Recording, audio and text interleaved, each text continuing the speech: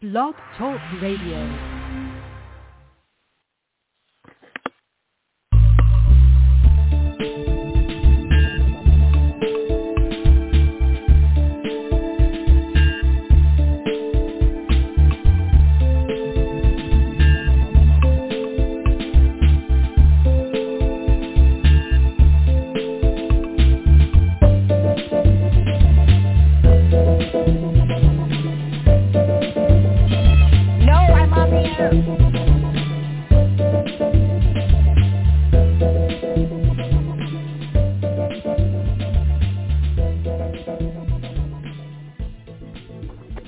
Good evening, everyone, and for those of you tuned in just a few minutes early, you were able to hear me screaming at my granddaughter. Good evening, everyone. This is Marty Oakley of the PPJ Gazette Online. This, of course, is TS Radio Network, and tonight's show is the Grassroots Whistleblower Summit Show, and it's brought to you in coordination with Marcel Reed and the Grassroots Summit. So I hope all of you can join us this next year. We're going to be doing a lot of work this year, revamping some things and basically ginning everything up. I think now is the time to do it. Our guest tonight is a prime example of why we do this, why we give airtime, why we meet and, tell what's going on, speak in the public about what's happening. Is with most whistleblowers, the retaliation, the intimidation, the harassment, the threats have been severe for this lady. Her name is Karen Stewart. She's an NSA whistleblower, and she was employed for 28 years at the National Security Agency. Now, I know most of you out there, and even myself, my opinion of the NSA is -0. This whole thing was set up, and I think her conversation tonight will verify this, not so much to protect the country from terrorists, but to protect the powers that be from us. Most of it is targeted towards us. The data collection, the data mining, targeting people is all done through the NSA and through, which she's going to talk to extensively, fusion centers, what they actually are and what they actually do. So with all of that under your belt, please welcome to the show, Karen Stewart. Karen, how you doing? Hey, Marty, can you hear me? Yes, finally. Okay, excellent. Really, finally. Well, thank you so much for this opportunity. I really appreciate it. Well, I appreciate you coming on. It takes a lot of nerve, and I don't mean like unnecessary nerve, but with what you've been through, to speak publicly, and this is a big show, Karen, to get on here and talk out loud about the things they're trying to shut you up about, it takes a lot of guts. And what I hear from whistleblowers when I do these shows is the relentless retaliation and intimidation and harassment and the threats. Families destroyed, marriages torn apart, people's names in their community absolutely decimated. It just, and as taxpayers, we're paying for all of this. We're paying for these individuals to do these unlawful things. And in the midst of all of this, of course, it's a thorn in everybody's side, is the National Security Agency. And if you could give us a little of your background, what you did there, and why you thought that was a good agency, because I know you did. And what is it about that agency we don't know? So go ahead, Karen. Okay, well, it's been a while since I was there, but the intimidation and harassment have been ongoing for over 10 years. I got out of college, and I decided to work for the government. I thought I would do something patriotic. My dad was in the Air Force. He was part of military intelligence, and he helped design the defense for the Fulda Gap in Europe, which was very important. That was between Europe and the USSR. So he did some very important things. I was impressed, and I thought I would try to do the same, but my eyesight is not good, so I was not going to be in the Air Force nor a pilot. So I ended up going into intelligence, and I started working there in 1982 and was there 28 years before they fired me. Now, why did they fire me?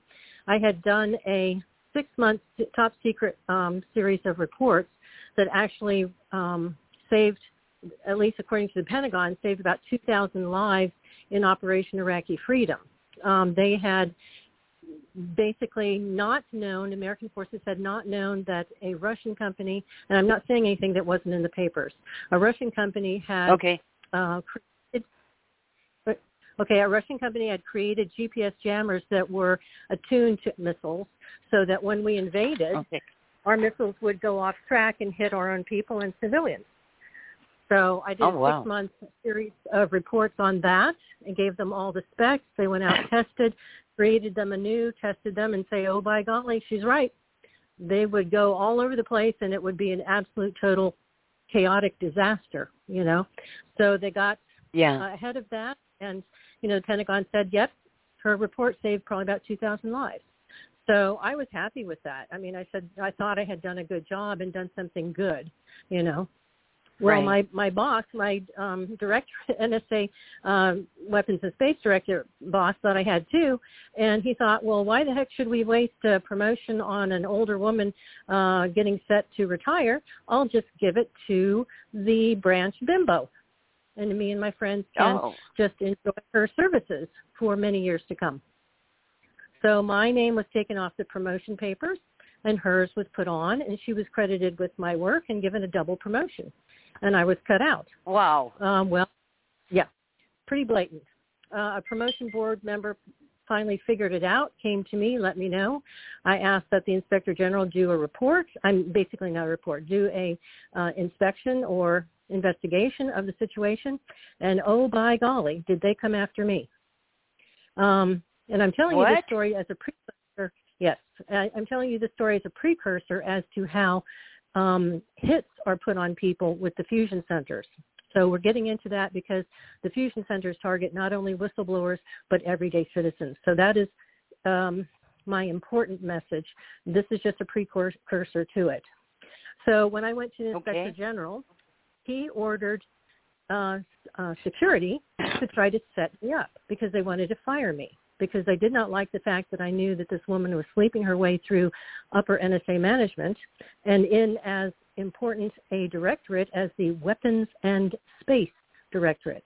I mean, there couldn't have been more important secrets in this place, okay? Yeah. So they tried to set me up. They gave me a polygraph. I got some kind of mystery false accusations against me by the people who stole my work. Okay, and so I went through a polygraph. The guy screamed at me, and, you know, you just don't get through a polygraph unscathed with the person screaming at you. So I flunked that one for the first time in over 20 years, and came back for a second one, and the guy said, I thought I passed the second one because I explained to him what was going on, and he said, no, we're going to put this as indeterminate, and I thought, geez. So I came back for a third one, and when I went back for the third, I was sitting in the waiting room waiting for the polygraph examiner to come out when a huge man, like a football-sized player in a suit, came up to me and started to try to bully me and upset me. And I just was astonished. Yeah, they were trying to upset me for yet another polygraph. So what happened was the woman, God, came out of the back and said, you know, Miss Stewart, we can see you now. And I just went past him, like it was like 5 seconds later, so thank God. And she said to me, she said, you know, I've looked over everything in your record. And she said, I find no problem with you at all. Why in the world would you have flunked a polygraph? You know, because there's nothing in your lifestyle. There's nothing. Yeah. And she said, can we do an interview before I do this last polygraph? Because if you flunk a third one, you know, you're out. And the second one wasn't really flunked, but they called it indeterminate. So that was more or less the same if I flunked the third on. So I said, absolutely, please, you know. So we actually talked for about 2 hours. And then she did the polygraph. And at the end of the polygraph, I was packing up to leave. And she said, I'm not supposed to tell you this. It's supposed to, you know, go through channels. But she said, you passed. She said, I think this nightmare is over for you. And she said, I'll let people know what was going on. So I said, okay, thank God. You know, so unfortunately, it didn't stop there. So I decided to transfer from one directorate to another and then try again to, you know, take it to the proper people. And I got, let's see now, the rumors were I had done something wrong, but nobody knew what. Typical defamation. It's like, well, I've done something wrong. We'll think of what it was later. And so they were trying to trash me with my coworkers, making them afraid to get to know me. I even had one gentleman who worked on the project with me that was won several awards. He said, I almost got into a fight with a security person. I said, what are you talking about? He said, they were doing your quote-unquote reinvestigation, and he was trying to put words in my mouth that you were this and that and the other, and I said, well, what exactly? He said, I'm not going to tell you because you'd kill him. I said, really? What in the world? He said, I know that's not you. So he said, this guy kept trying to quote me as saying that, and I said, those are your words. Those are your accusations. And if you put anything like that on paper, we're going to have a problem. And so they got really into it. So Gary called me up to let me know. He said, something is not right. He said, you should have gotten credit for that work, and now they're trying to smear you. He said, I just needed to warn you. I don't know what's going on or why, but it's bad. And so, he was entirely right. So they kept continuing to frame me. I ended up being told to go see a security psychologist. Now, they have medical psychologists, but apparently security has their own psychologists when they want to railroad somebody out of a job. So this woman I found had a very bad past. She was not a professional psychologist who could have worked anywhere else. All right? So telling me to shut up. Don't tell anybody about your stolen work and your stolen promotions, or I will find a problem. She said, so what? You've passed all of your psychological tests along the road 20 plus years. She said, I'll go back and find a problem. So that was pretty generally understood to be, I'll make a problem, I'll lie, And she went back and saw that a former head psychologist at NSA had done a baseline on me probably a year before and described me as one of the most sound emotionally and mentally that he'd ever met. So that really put a hit in her get-along. So it really frustrated her. But what they decided to do was have security goons, and I'm talking low-end security people, not agents or anything sophisticated like that, stalk and harass me. Because what they were trying to do is get me to complain and then say, oh, she's paranoid. Nope, sorry, you can't have a top secret clearance. You're paranoid. You're mentally ill, so goodbye. So I ignored them for like 3 years. So I ignored them, and it really pissed them off. And they were, of course, circulating rumors, and I never got to know what that was. But they even followed me down when I went to see my parents at Christmas, which was my habit for almost 30 years. And they sent people there looking like civilians. I thought, who the heck are these people? And so they harassed me there. They even poisoned a family dog to death. It was a beautiful Newfoundland. And my dad almost died from grief because, that was their dog actually. And I can't even say. Wow. Because he died of neurological poisoning, and they couldn't save him. And he was like 13 months old. So it was a horrible trip. God. It showed me what these people were capable of. So when I got back from the trip, they decided, we're going to stalk and harass her on the road and try to cause her a car accident. So they would do coordinated driving to and from my work to try and cause an accident. And at that point, I was fed up, and I went to security, and I said, look, tell me what it is I'm supposed to have done. Let me defend myself, but stop this harassment crap that's totally illegal and totally unfounded. And so they immediately yanked my clearance and said, oh, you're paranoid and delusional. And so they put me on a restricted job that had no clearance necessary, and then tried to process me out as, crazy 2 years before I could have retired.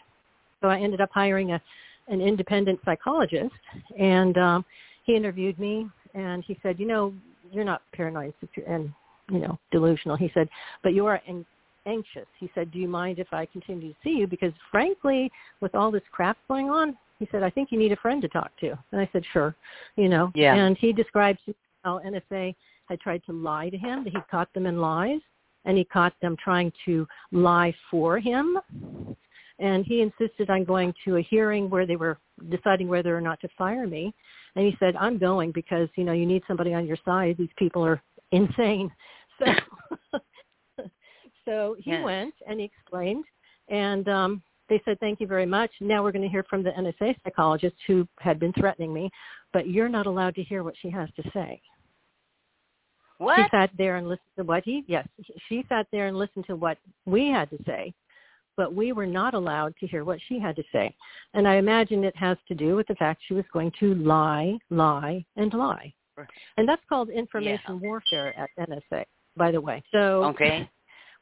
When the doctor and I left, he said, well, I think you're going to be okay because, I presented a very good case, and I've known you for a year now.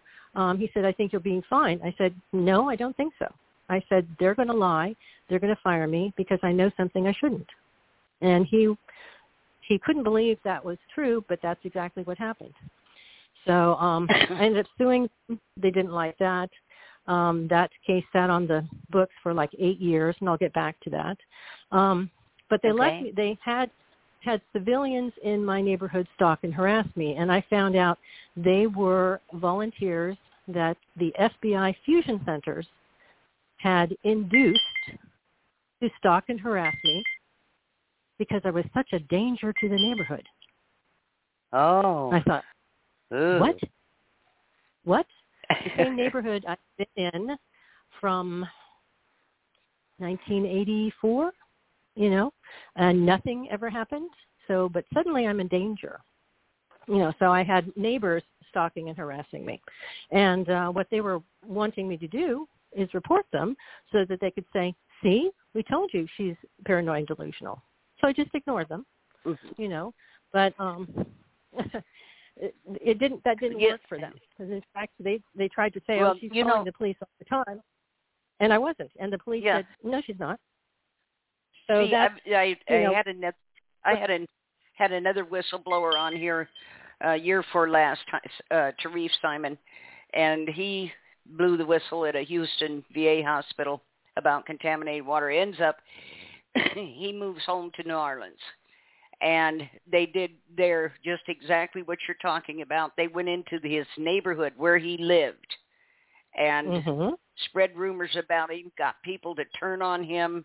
People became suspicious of him because of the stuff this is not the first or even the second time I've heard this about them actually coming to where you live and poisoning people's minds against you. Yeah.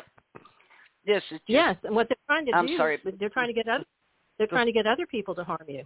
They hope somebody else harms you. Yeah. Yep. They even went to Tarif's family and actually turned his mother and his brother. They thought he was just delusional and paranoid and everything else and wanted him to shut up. And I spoke to his mother at one point in time, and I said, you need to back your son up. He needs you to, help him. And she says, well, I prayed to God, that he was. And I said, well, why don't you pray to God for a little compassion for your son? Yeah. She got upset. But like I say, what happens to you people that blow the whistle and, obviously listening to you talk, you're educated, you know your job, you knew what you were doing, and you knew what they were doing. And for some reason, you're made out to be the bad guy. This is just, and like I say, for everybody that's listening, we are paying for this. We are paying for these people to harass her. We are paying for these people, to do these awful things just like this NSA psychiatrist or psychotherapist, whatever she was. She doesn't need to be employed there. She, in fact, is probably unemployable otherwise. And, but, point telling you, Karen, that she'll find something. If I have to make it up, I'll find something. This is, this makes me mad. But go ahead. I'm sorry. Go ahead. No, that's okay. So despite all evidence to the contrary, in fact, when you work for NSA, you go through a five-year reinvestigation. Every 5 years, you're reinvestigating, make sure you haven't turned into a drug addict or a Chinese spy or something like that, or gone crazy. So every single reinvestigation passed with flying colors, and the psychologist, said there's nothing wrong with this woman. So I have 20 plus years, almost 30 years of psychological tests saying there's nothing wrong with her, and a professional outside of NSA saying there's nothing wrong with her. And so they railroaded me out as being paranoid. So contrary to every single bit of existing evidence. Contrary. Wow. So that was they ended up firing me in October 2010. Now, in January 2010, our lawsuit had made it to the EEOC, Equal Employment Opportunity Commission, and it sat on the dockets, and the judge said, don't fire her until I have a chance to review this case. And they did anyway, and the judge did nothing. So from about 2011 to late 2014, early 2015, once they fired me, they left me alone. So, and they tried several times to sabotage the lawsuit, but I just was kind of biding my time, waiting. And in late 2014, I got the identity of a NSA higher official. They're called SES, S-E-S manager. He had broken into my house, and I saw him leaving. What? So it took me a long time, but I found out who he was. Yes. Yes. What they did was they bugged my house. And they bugged the TV, they bugged the internet, telephone, and they put something called a burst bug into what I think are the ducts, D-U-C-T-S. And that is a passive bug that records everything going on in the house, like if I'm speaking to my husband, if I get, anything like that. And then somebody will come at night and activate the burst bug. And I discussed this with Russell Tice, who's another NSA whistleblower. I discussed this with him, and he said, yes, that's a burst bug. He said, they come at night, they activate it, and for 5 minutes, 20 minutes, half an hour, it downloads everything that happened to your house that day. And then they go back and review it and analyze it. Yeah. So I caught them doing that. I heard them. And so I ended up, to prove it to myself, I put raw macaroni around the side of the house where they were connecting and kept my bedroom window open. And by golly, in the nighttime, crunch, crunch, crunch, crunch. And I had heard the that they were using to download all the information and the crunching. So I went outside immediately, and all I saw was like tree limbs swinging. But I knew the guy had been there. And I proved to myself, I said, yep, that's what's going on. So I discussed it with Russell Tice, and he said, yep. And so, the funny thing about that was I put down elbow macaroni, and they came back before the morning and put down shell macaroni to pretend they hadn't crunched on it. Oh, wow. So petty. But so like I said, I had identified this man, and he had put bugs in the house. And I wanted to bring his identity to the attention of the judge. And, they did not like that. So what they did was after I had my lawyer ask the judge for a subpoena, which he ignored, and I went down to Florida where my elderly parents live, and my mother had fallen, and so I stayed there. Ended up staying there about 2 years to see if she could learn to walk again and function again. What NSA did was they sent people down to the Fusion Center, and they told them to stalk and harass me in Florida, in Tallahassee, Florida. That was the FDLE, Florida Department of Law Enforcement Fusion Center. And how do I know this? Because I talked to a deputy, and he was bragging to me, you used to work for NSA? Well, we just escorted NSA representatives to this property just north of where you live. I said, really? And he said, they're doing some kind of special exercise. I said, really? And he said, they brought their own Humvees and all kinds of equipment and stuff like that. And everybody's helping them, like FBI and law enforcement. And I said, okay, very interesting. And I didn't, of course, let on anything. And I got the guy's name. So at about the time he said they came down, just shortly thereafter, the stalking harassment in Tallahassee, Florida began. And it was all kinds of civilians. And it was 24/7, just like it had been with NSA. So you've got the modus operandi being exactly the same as to how NSA stalks and harasses its people, and how the fusion centers stalk and harass anybody else. So I heard from two sources. One, a neighbor was telling another neighbor that I was a pedophile. So I was absolutely, outraged, absolutely outraged. And then I heard from another lady online who I was friends with, who I knew over Twitter only. And she had said to me, she said, Karen, I was contacted by a pediatrician in California and told not to associate with you. I said, well, that's bizarre. And she said, yes. And she said that she told me not to associate with you because you and your husband are pedophiles. I said, are you kidding me?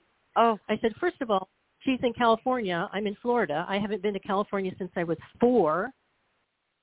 How did she claim to know such garbage? And she said, oh, she went to a symposium at Fort Meade, Maryland, where NSA is, and she says they told her all about you.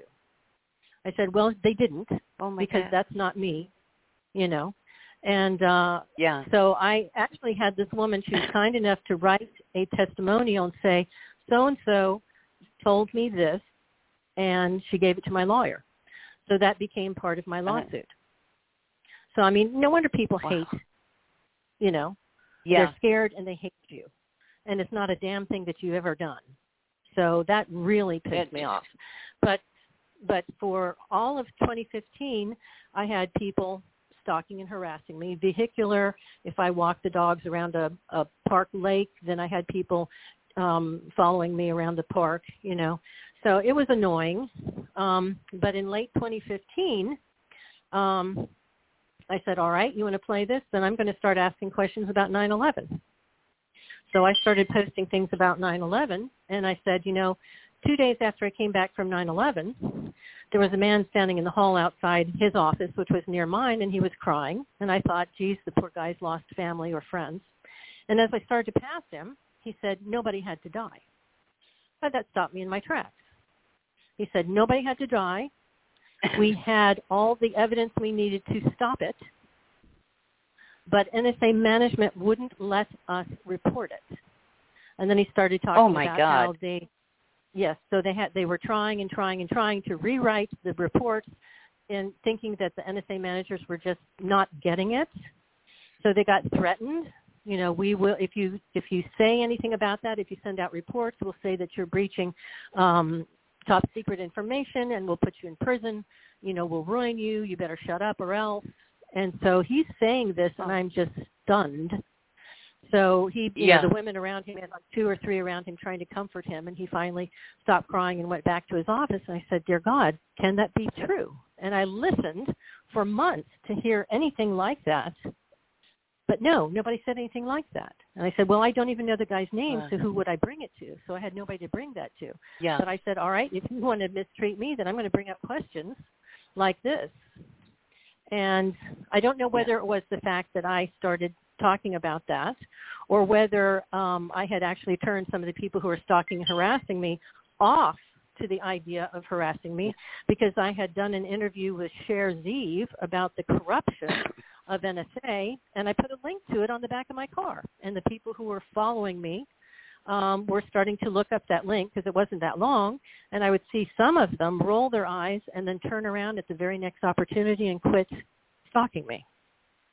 So at that point in time, I was putting ripples in their stalking harassment program. And what I noticed next was not that they quit stalking me, but the people they got to stalk me were driving the junk cars, and they looked like druggies, and they looked like gang members. They looked like prostitutes. So the decent people basically said, no, I'm not doing this, and then they got the garbage to continue. So that was that went on. So this man is telling you that they had the information to stop 911. Yes. And it got squashed? For 6 months. Oh, my God. Do you know, I don't know anybody, and I mean nobody, who believes the official story about that day. I have, in all these years, not met one person, myself included, who believes that story. And it's hard. All those people died, and this is my personal thought. I'm speaking for myself here. Dick Cheney, George Bush Jr., Donald Rumsfeld, and the rest of that gang all need to be in prison. Every one of them. This, in my opinion, and millions of others, this was an inside job. And 3,000 people lost their lives. And I have never figured out, other than it was the beginning of what we're dealing with now, this global reset thing and the taking away of our rights, the attacks on the Constitution and all of that. It preceded all of that and made a lot of it easier than it would have been. But those are my thoughts on that. I can't imagine how that man felt. I just can't imagine. Well, the interesting thing was that was 2001. In 2009, I met another NSA analyst who obviously had worked in the same office or near there, who told exactly the same story without my ever mentioning the first man. Wow. And guess what? He was stalked and harassed What? out of a job, told he was paranoid delusional, couldn't have a clearance. Jeez, imagine that. Marcel Reed is on with us here. Marcel, did you want to chime in here? Apparently not. Go ahead. Well, okay, yeah, so I know she's listening in. She runs the summit, the Grassroots Whistleblower Summit. She sets that up every year there in D.C., and which is how I know her. I speak there on guardianship abuse. But anyway, so you've got a second man. Okay. Yeah, okay. to confirm. Second man. At the same time, NSA was trying to push me out the door on fabricated lies to protect themselves. And by the way, the woman who was the quote-unquote branch slut turned out to be a honeypot who had slept her way through a lot of upper management. And she seems to have been under the protection of the gentleman who was SES and other people with ties to Israeli military. So my opinion is that she was a Mossad honeypot, because in the next 10 years after that, Israel was pretty famous for selling American secrets to China. So in my opinion, that's what was going on. So what I stumbled across was not just the theft of my work credit and double promotion, which is very rare, but I stumbled onto a Mossad honeypot operation, and that's why they had to get me the hell out of there. That's my opinion. That's what I've put together. Yeah.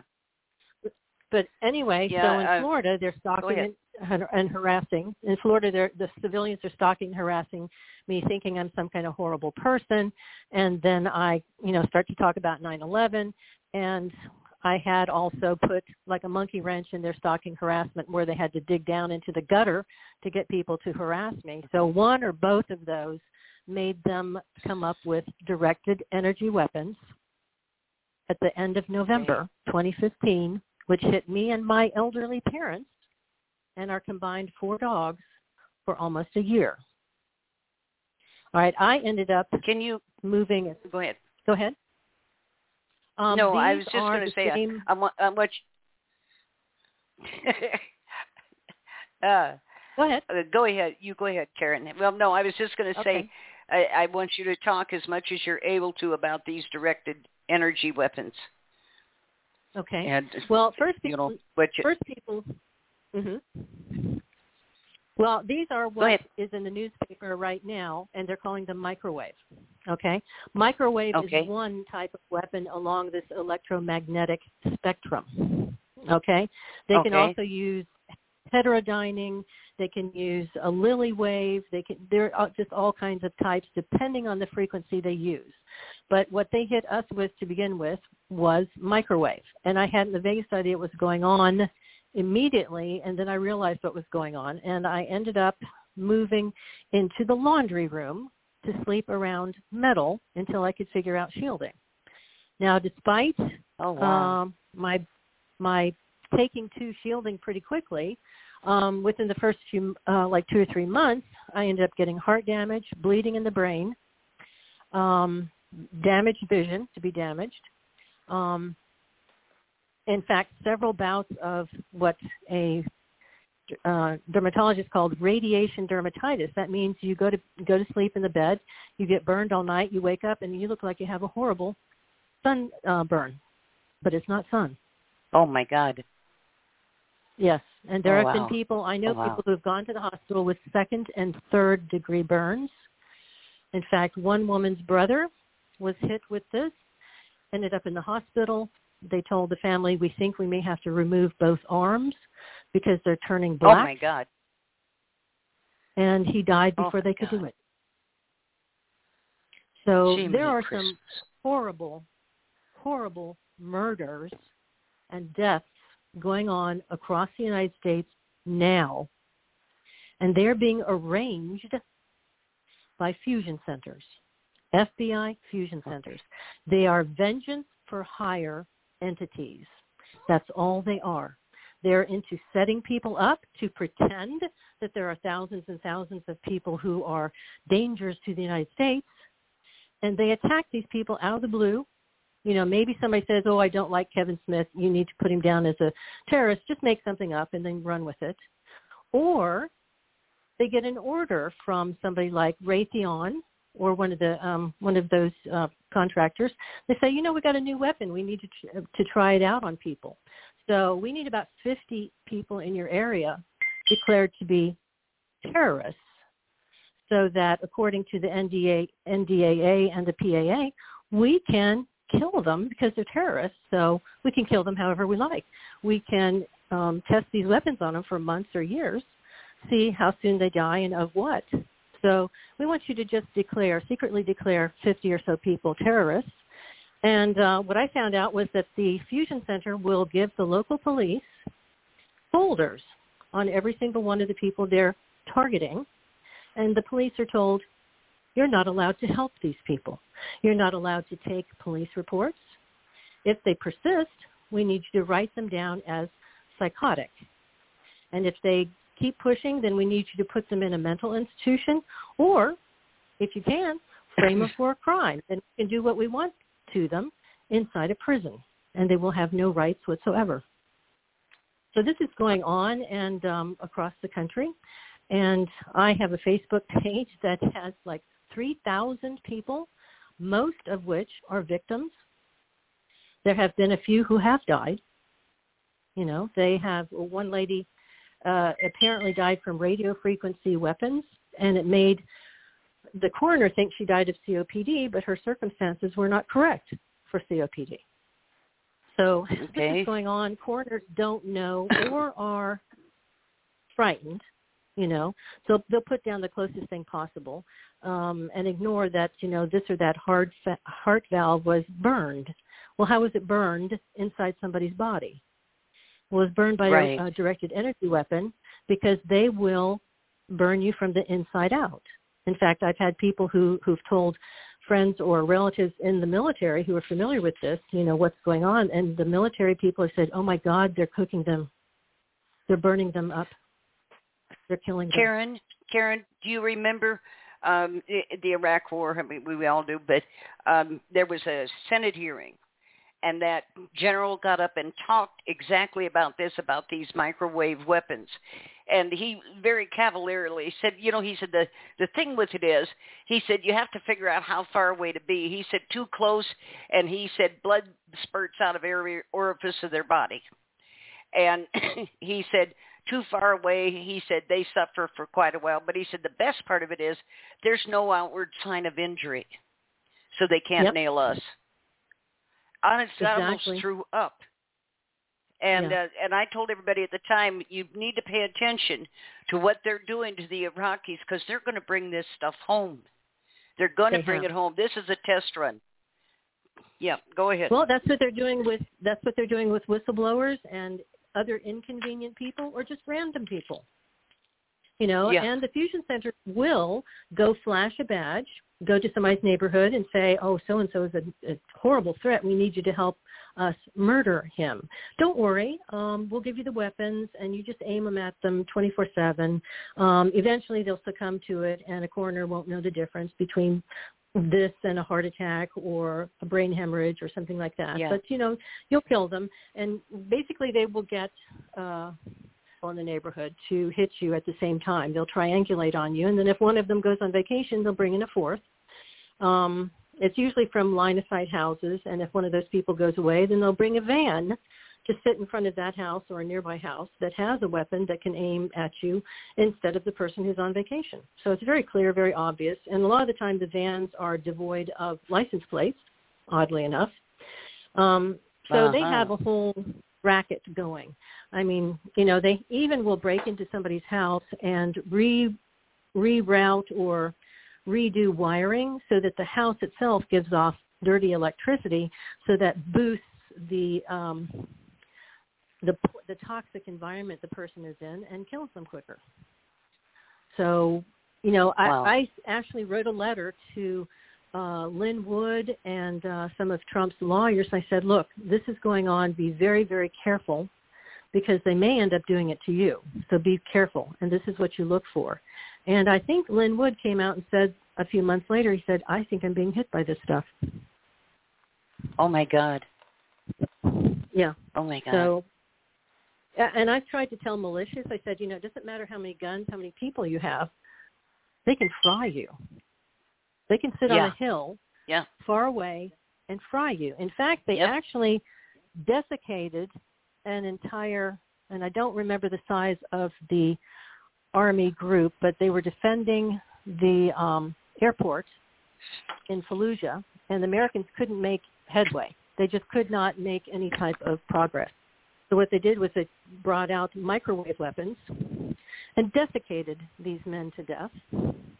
They were dried skin and bones.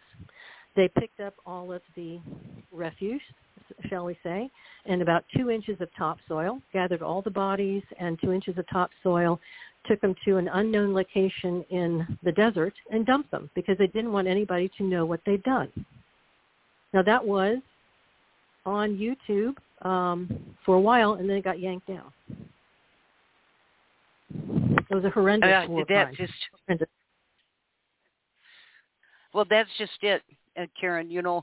This stuff, we've used it on other people, and they brought it home, and this may sound off to you, but to me, our government views us as the biggest threat to them. And, we're in the process of a democide right now with this fake virus thing, and I don't mean to bring that into the conversation, but that's basically what this is about, is depopulation, getting rid of people they don't want or they don't see as, or useful to them, or maybe they're, politically opposed, whatever.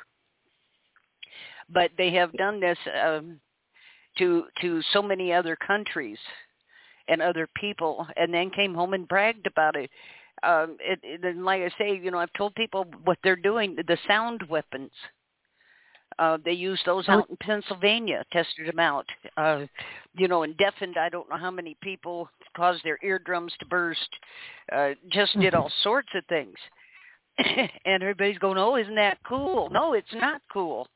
And the attempts to strike down the Second Amendment, I've told everybody, and Biden in his delirium here recently said, your guns mean nothing. We've got nuclear bombs. Yeah, but this is what I've told people. They don't care what you've got, because compared to what they've got and are prepared to use on you, makes your gun look like a pea shooter. But what they want is to take away that sense of empowerment that comes from having a gun, that sense that you can defend yourself, that it's empowering to people. That's what they want to destroy. And then they'll do whatever they want to you. But they don't want the mess. They don't want bullets firing. These silent weapons that you're talking about will take any number of people out and without a shot fired. And they don't want the mess. So go ahead. I'm sorry. No, that's okay. They can take out one specific person, or they can take out a town or a city. Yes. And that was another committee hearing or Senate hearing that I read the transcript on, and they were talking about 5G, and they want to go to 6G now. but they were talking about 5G at the time and these directed energy weapons, and they said we can take out one house, a city block, or the whole city. And this was connected to smart meters. And nobody will ever know what happened. And then there was that Palisades fire out there in California, forest fire, terrible forest fire that left the grass on the ground green, the leaves on the trees standing, and every house incinerated into the ground. And they all had smart meters. And, honestly, Karen, people sent me pictures and said, Marty, look at this. Isn't this something, this forest fire? I said, where's the forest fire? All the trees are standing.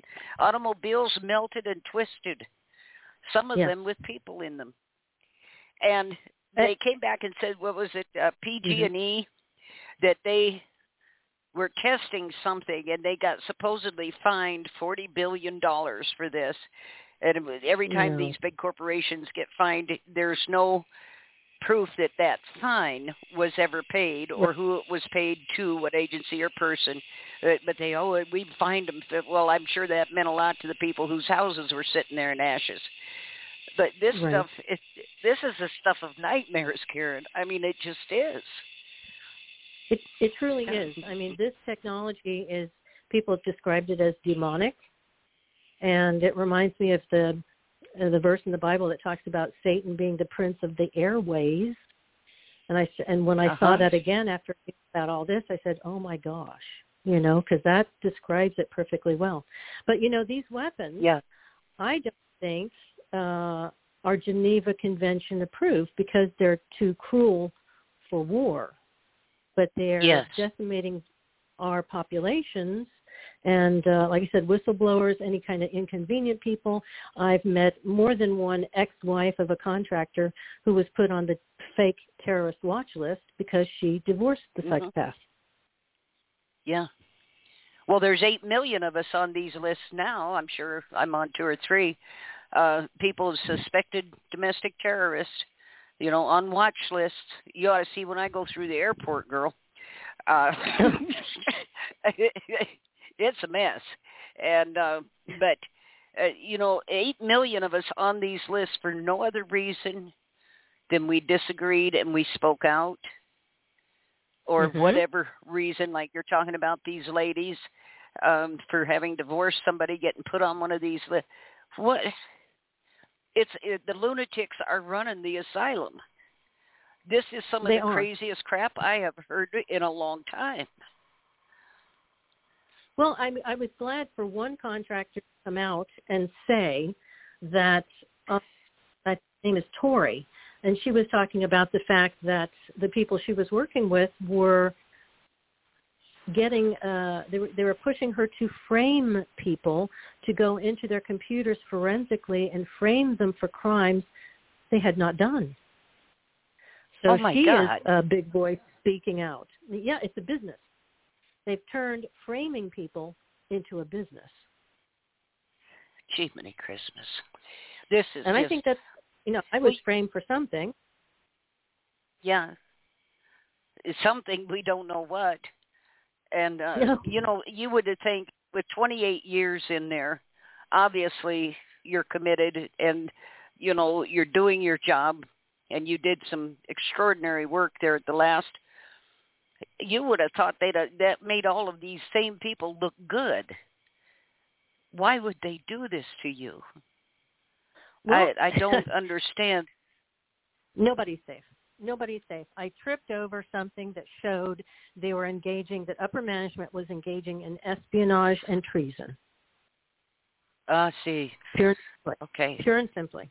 It wasn't just the theft of my work to promote the branch, but as I first thought, when I investigated further, and when I saw the management hierarchy that was getting involved in trying to frame me and fire me, I said, okay, something just really stinks about this. This is an insane overreaction to embarrassing somebody who couldn't keep it in his pants at work. And so it became more and more insane, and I started digging and investigating the people, and I found the Israeli military connection. So I said, this is I've been suspected. for years, this inclusion of Israel in everything we're doing, basically running a lot of it. And the Mossad is considered the largest terrorist organization on the earth. And this thing of going back to the Holocaust, oh, look what they did to us in the Holocaust, look what they did to us in the Holocaust. It wasn't just you, sweetie. There was about 17 million other people of various nationalities and creeds. How this got turned into being about one specific group, I don't know, but it was really some good advertising. But this thing of them being so embedded in our government, and this thing of rah-rah in Israel, they're committing genocide on the Palestinians. They've stolen their land, and they go back to the, well, God said this was our land forever. And my question to a show host out in Boston who's no longer on the air as a result was, are you Hebrew? What? I said, are you Hebrew? He goes, what does that mean? I said, no, you're not. You're blonde-haired, blue-eyed. You're Eastern European. And I said, the chosen people of the Bible were the Hebrew, dark-skinned, nappy hair. You want to find them? Go to Ethiopia and Greece. That's where they migrated to with the Roman occupation. But those were God's chosen people. You aren't any more than I am. But this leaning on this stuff that they themselves don't even believe. You can't be that evil and tell me you believe in God. You're following God's. No, you're not. No, you're not. Where did God tell you to kill off the Palestinians and take their land? And, it was like here, a year and a half ago, it came out that the Israelis were snatching Palestinian children and using them for organ harvesting. And Netanyahu was still in office at the time. And his response to that said, well, yeah, we are. They're nothing but animals anyway. Oh, and everybody went, oh, okay. And it's like they didn't call him the butcher of Palestine for nothing. But this thing of Israel being in everything that we do, and this, I support our Senate. Before you can be seated in the Senate, not only do you have to incorporate yourself, but you have to swear an oath to Israel, to support Israel. Now, I'm sorry if I ever got in that position. That ain't coming out of my mouth.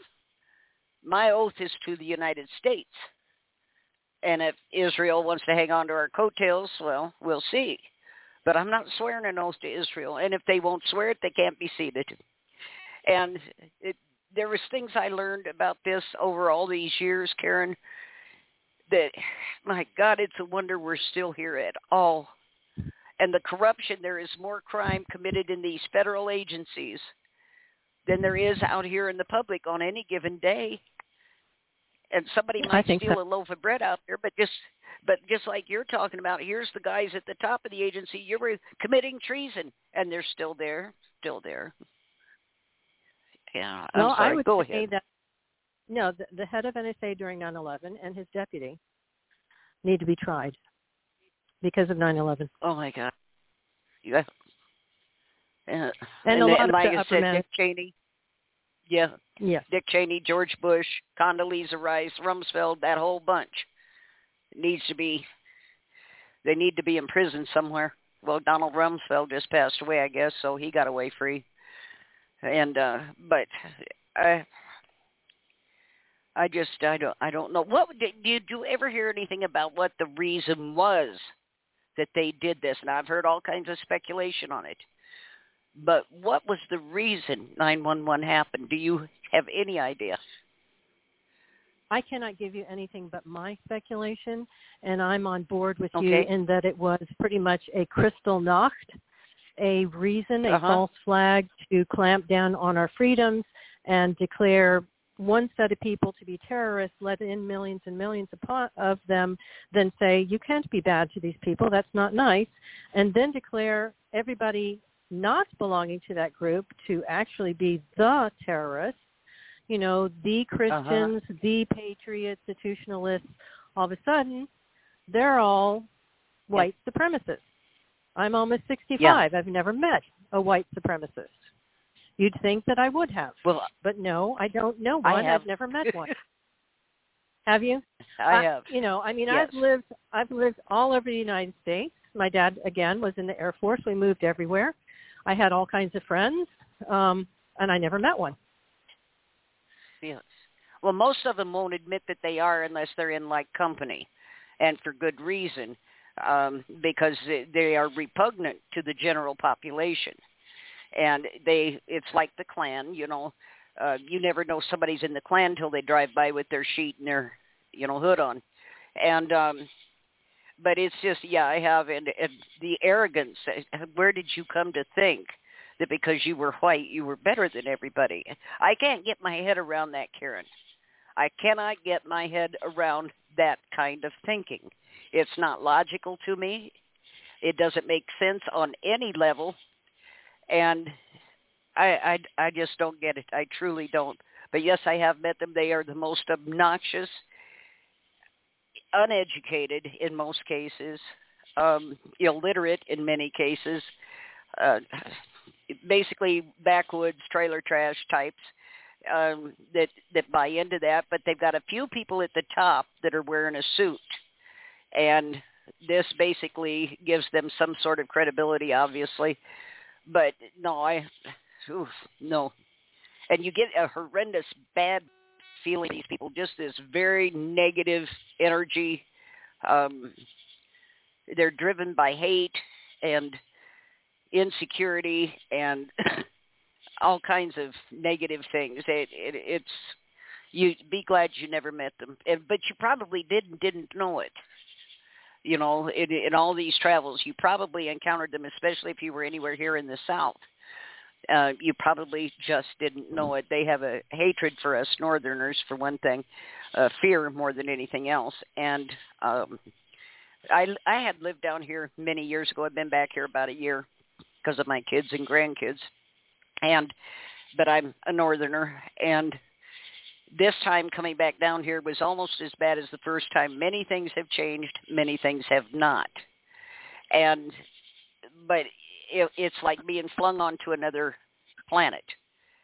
The difference in that culture and the mindset of people and this kind of myopic thinking that I'm white, so I must be right about everything. I wish that was true. Because then I would never be wrong, but I too often am. And but it's just like I say, you probably did and didn't know it. And around people like you, who are educated and well placed, you know what I'm saying? They tend to be quiet and to stay silent because they're up against something they can't compete with. And anyway, those are my thoughts. And for all you white supremacists that might be listening, you can kiss my fluffy white ass because I don't care. But anyway, I'm sorry, Karen. Go ahead. Oh, no. Like I said, it's basically the fusion centers are told, we'll get down to this, that somebody needs to be targeted or a number of people do. And the process is to get the main fusion center to write up a false dossier to accuse them of something, of course. It could be based on something very slight that's totally perverted and twisted, or it just could be absolutely totally out of the blue. So that process has started.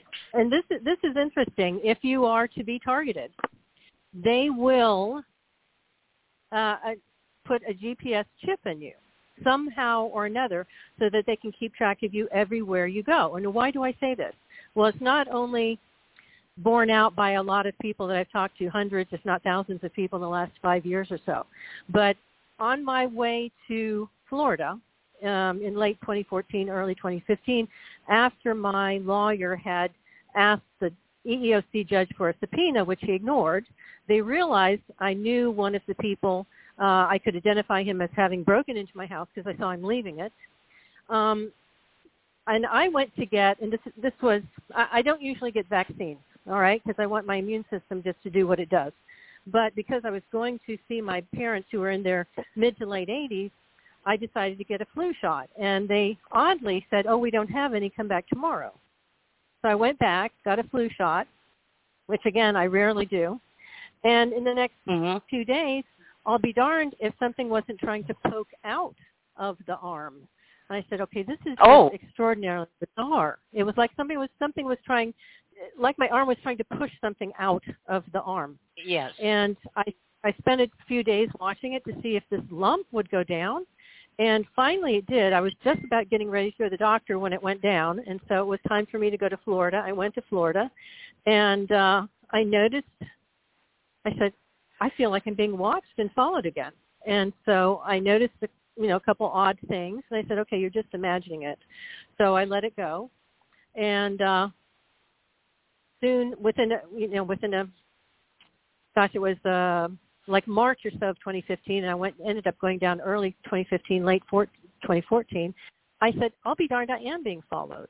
And NSA is nowhere around. I said, it must be the fusion center, Something has to have happened. I must have pissed them off to ask for the subpoena to get, basically we're trying to get the state of Maryland to give us the driver's license photo and information for a particular man I knew had broken into my house. And that pissed off NSA. They said, okay, she's on to us. And he was the main character that I found had military contacts with Israel, okay? So at that point in time, I started being tracked and stalked and harassed. And it was interesting because one of the nights that I was there visiting, my parents were both visiting a sister, so I was there alone with the dogs. And the next morning, all four dogs and myself woke up at 11 o'clock. 11 o'clock. When you have four large dogs, they want out at 6 a.m. So yes. I said, that is the most bizarre thing, because I got up thinking, oh, Lord, I've got to, the carpet's going to be absolutely soaked with from four big dogs not being able to get outside. They were asleep. I said, okay, something has happened that put them and me asleep. So I later learned that they can put everybody in a home asleep with certain frequencies. In fact, they have studied frequencies to the point they can almost induce anything with frequencies. They can induce depression to the point somebody commits suicide, which makes me think about all of the veterans who have committed suicide. Was that really natural, or were they getting rid of them? Okay. So, at that point in time, I thought that was strange, and then I later learned about the fact that they will put they'll triangulate you. They'll put a chip in each ear canal or behind the ear, and in the nasal cavity, so they can triangulate your brain to hit you. And this is part of Obama's brain research. They're trying to destroy your brain and research how it deteriorated. So, and punish you for telling the truth or asking questions or speaking the truth. So at that point in time, I started getting horrific headaches that would not respond to painkiller. And I found out after 3 trips to the ER that you can only get rid of the headaches or mitigate them with an anti-inflammatory, because they are doing a thermal and elastic swelling of the inner brain, which is very harmful and can kill you. So they will do things to put you in the hospital, like people have been in obviously staged car accidents, and they will put you in the hospital to insert chips that you don't know about, or even to insert nano. They used what Raytheon calls a raven's claw on me a few weeks down the road from that incident to make me think I had a kidney stone. I had never had a kidney stone. So I tolerated as long as I could, and I ended up going to the ER. And they said, oh, well, from the description, you've got a kidney stone, so we'll take x-rays. And so I waited. And a doctor finally came in and said, okay, here's your x-rays. There's a kidney stone. It'll be gone within a week, but there'll be more pain, so we'll give you some painkiller. And he said, oh, I see you've had an organ removed. And I said, no, what? I have. Yeah. He said, I see you've had an organ removed.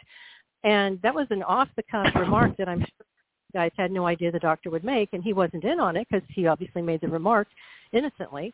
And I said, no, I've never had an organ removed, ever, never had an operation.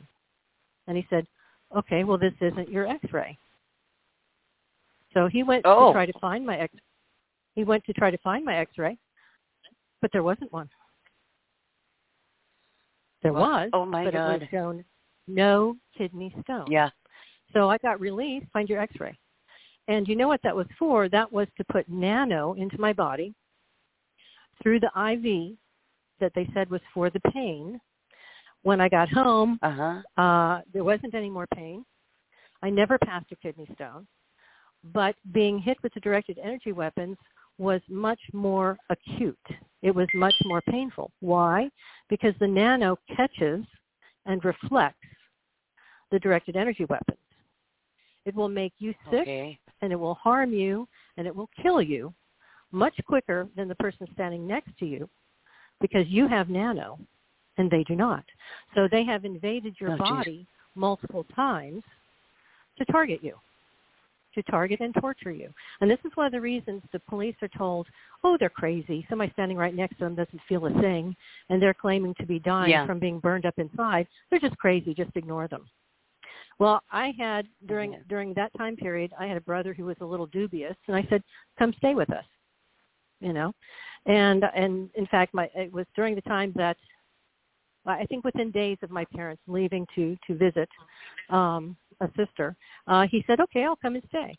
And I said, you know, part of the reason I'm asking you is because if there's another human being in the house, the weapons won't be turned up so high. And he said, okay, whatever. And so he came and was hanging out.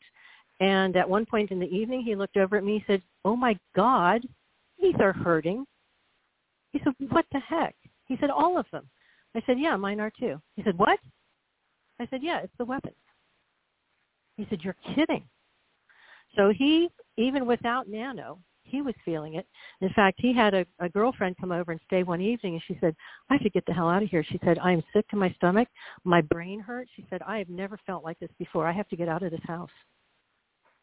Oh, my God. So hold on a second here, Karen. We've got a caller on, and I think I know who this is. Tanya? Hi. Hi. I don't know why my jaw dropped. How are you? Good. Good. Yeah. I tuned in a little bit late, so I apologize. But I don't know why my jaw dropped. But I'm just wondering, are you referring to the vaccine or the nanoparticles regarding the testing? No, I'm talking about the fact that when they target someone, when the fusion center targets someone, they will inject them surreptitiously any way they can, whether causing a car accident, whether causing an injury or making them feel like they have an injury. They will target them in a hospital, put chips in them to track them and also to help target them, locate them. And they will also put nanoparticles into the person's blood to enhance the torture that comes from directed energy weapons. So this is separate, but not necessarily unrelated to what's going on with the vaccine. I believe everything you're saying.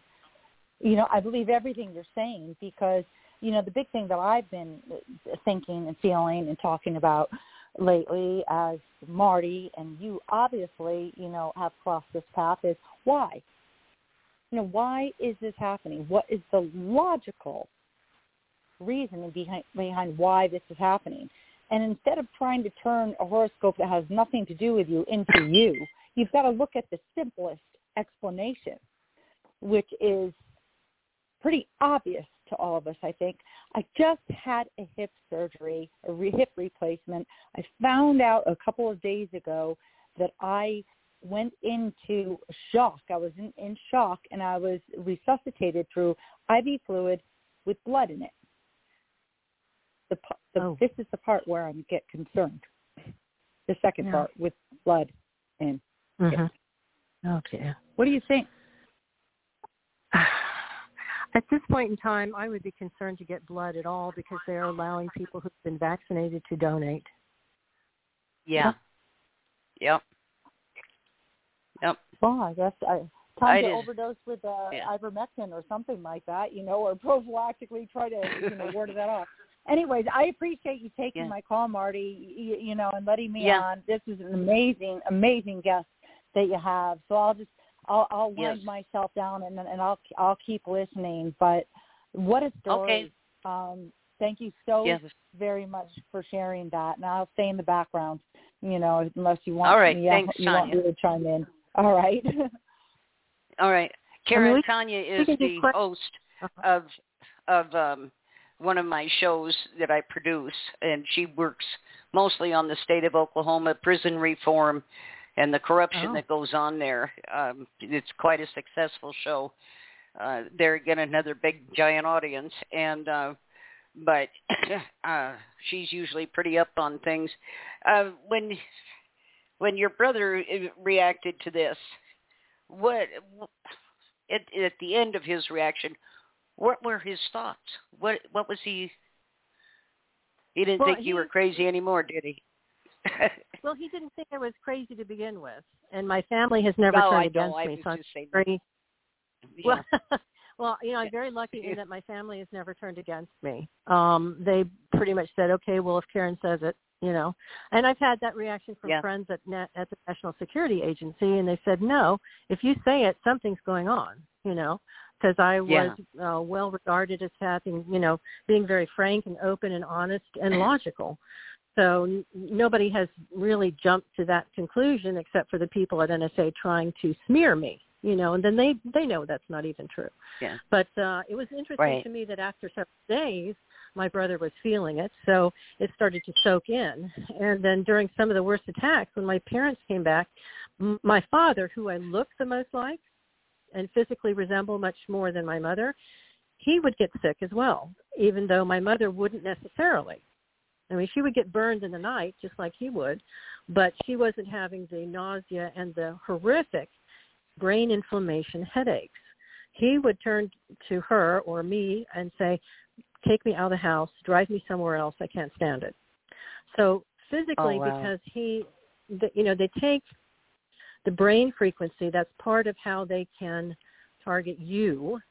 But the thing is, if anybody is related to you and has a very similar physiology, they will feel it.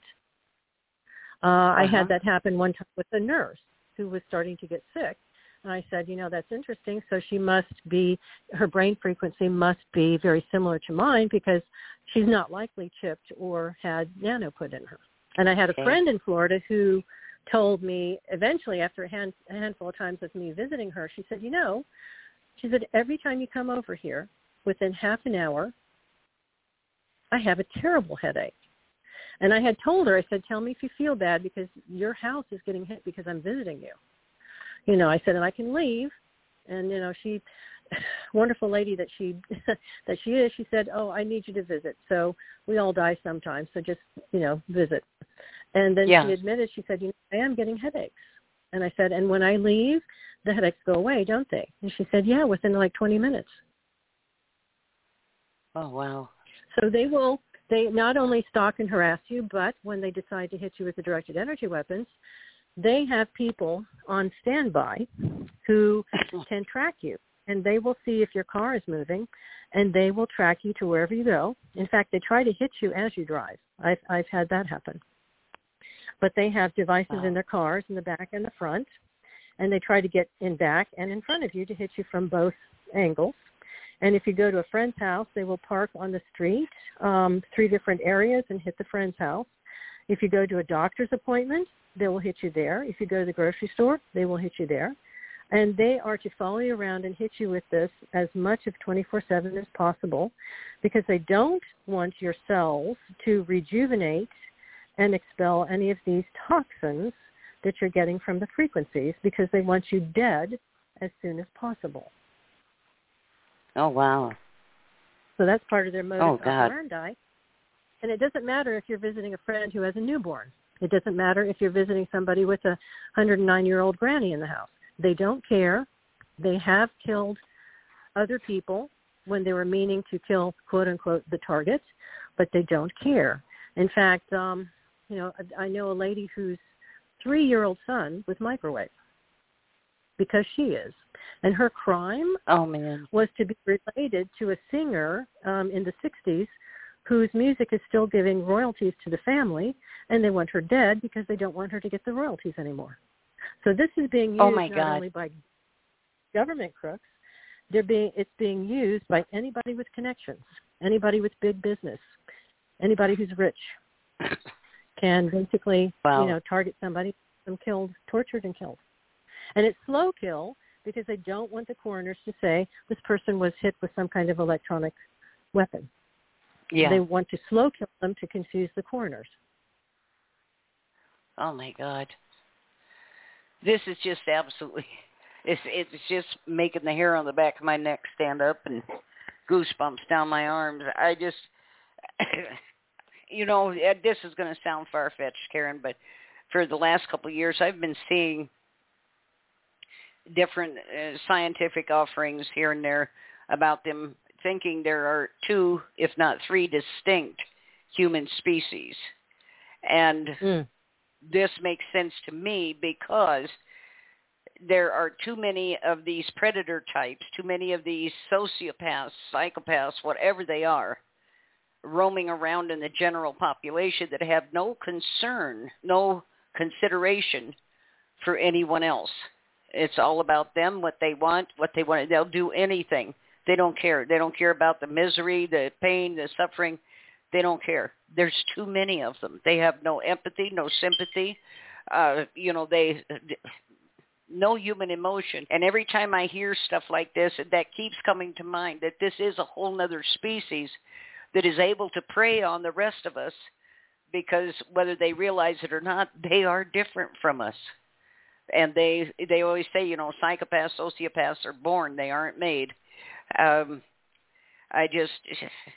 Listening to this is just absolutely incredible. What are you doing today to protect yourself? You figure out shielding. One of the things that I'll tell you is that what you're looking for, any type of material that either absorb heat, because they do fry you, and reflect. So you need a reflective surface, some of the weapons, and you need heat absorption for other types of weapons. And the very best thing in the world to do is combine them, because otherwise they can dial up the frequency needed to penetrate a certain single material.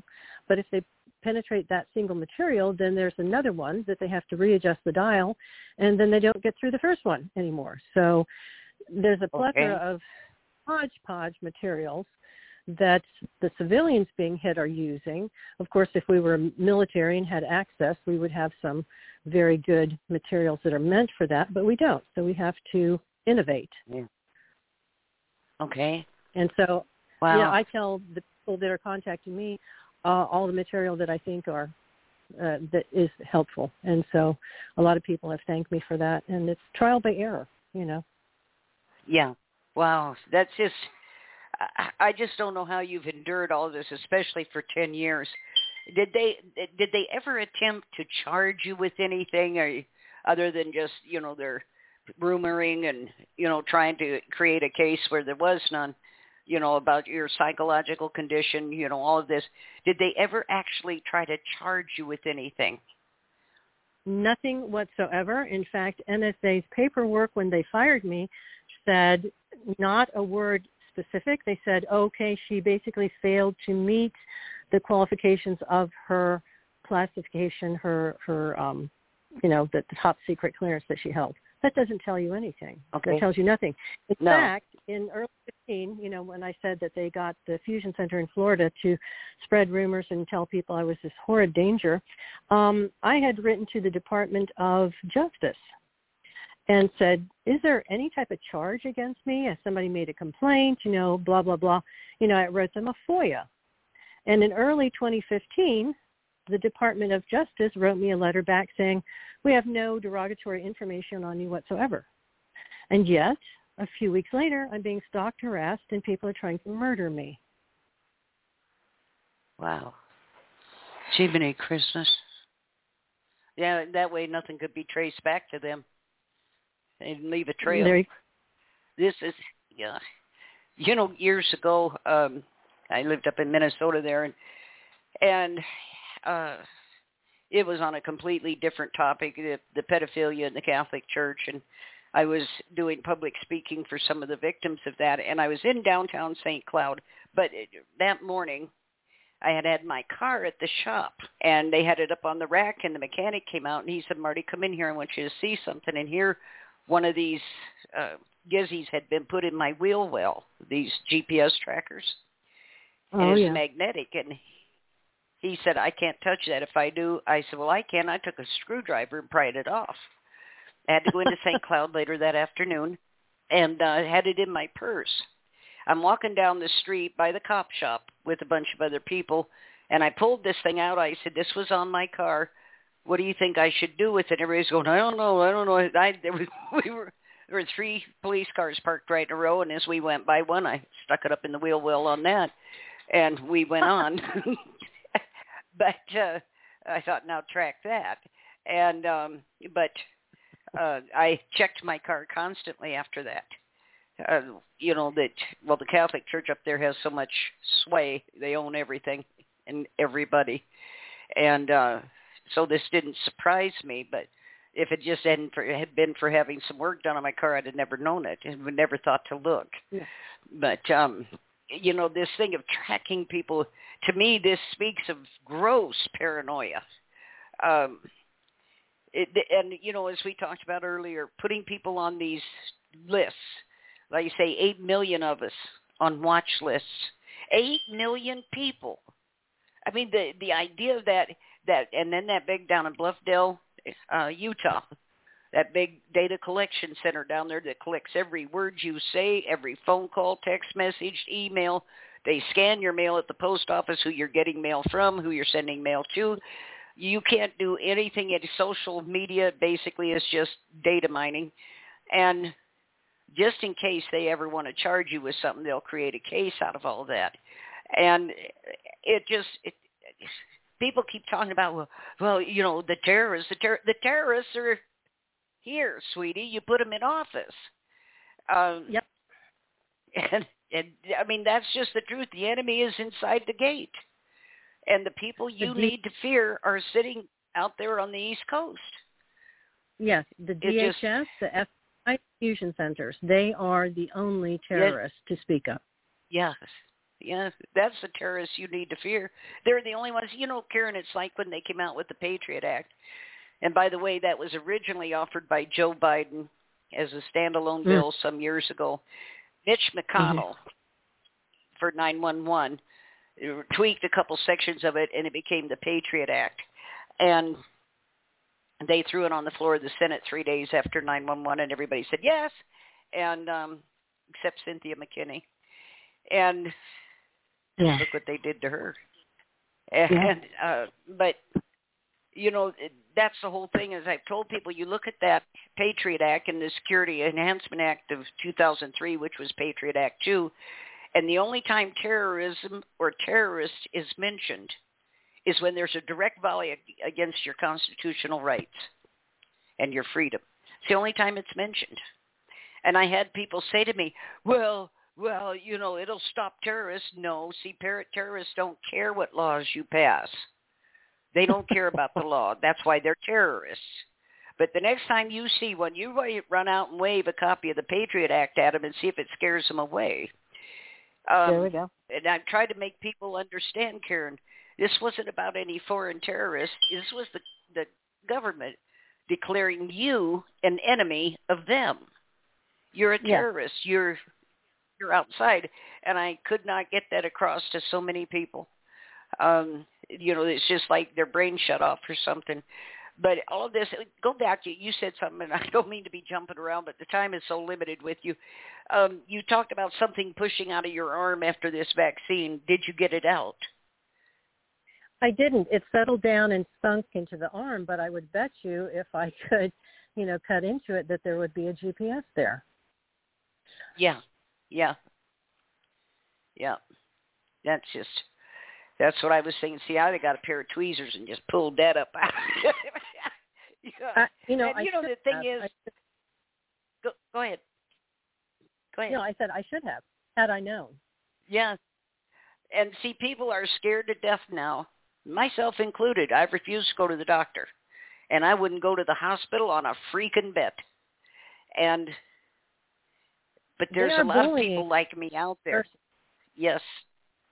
They are. Yes. They're bullying nurses and doctors, and some of the med techs, basically they're bribing to give them copies of your tests or replace them with tests that they want you to think are yours. So this is Nazi Germany. This is the Fourth Reich. All they do is show up anywhere and convince somebody that, hey, I'm with Homeland Security, you must do this. I mean, I've had people say that they had to quit going to restaurants because the restaurants were visited and started to give them food that they got sick from constantly. Mm-hmm. Yeah, it just, I don't know. And they will terrorize. Blue-collar workers. And, like somebody comes to fix your refrigerator, they pay them to rewire it so it actually gives off dirty electricity. So there's almost nothing you can do as one of these targeted individuals that isn't tampered with, including getting your car fixed, and you don't know whether the car is going to be worse off than when you brought it in. And they do cause car accidents, and they did it for me, so that they can get your car into the shop and put a GPS where you can't get it out. You can't find it. It's in the bodywork. Wow. Yeah. Wow. I don't know. OnStar is one of the worst things you can have in your vehicle. And the last car I had, they came with a disc and, plug this in and we'll put OnStar. No, I don't want you. When I was driving down the road one day, Karen, I am not a person you want to startle behind the wheel.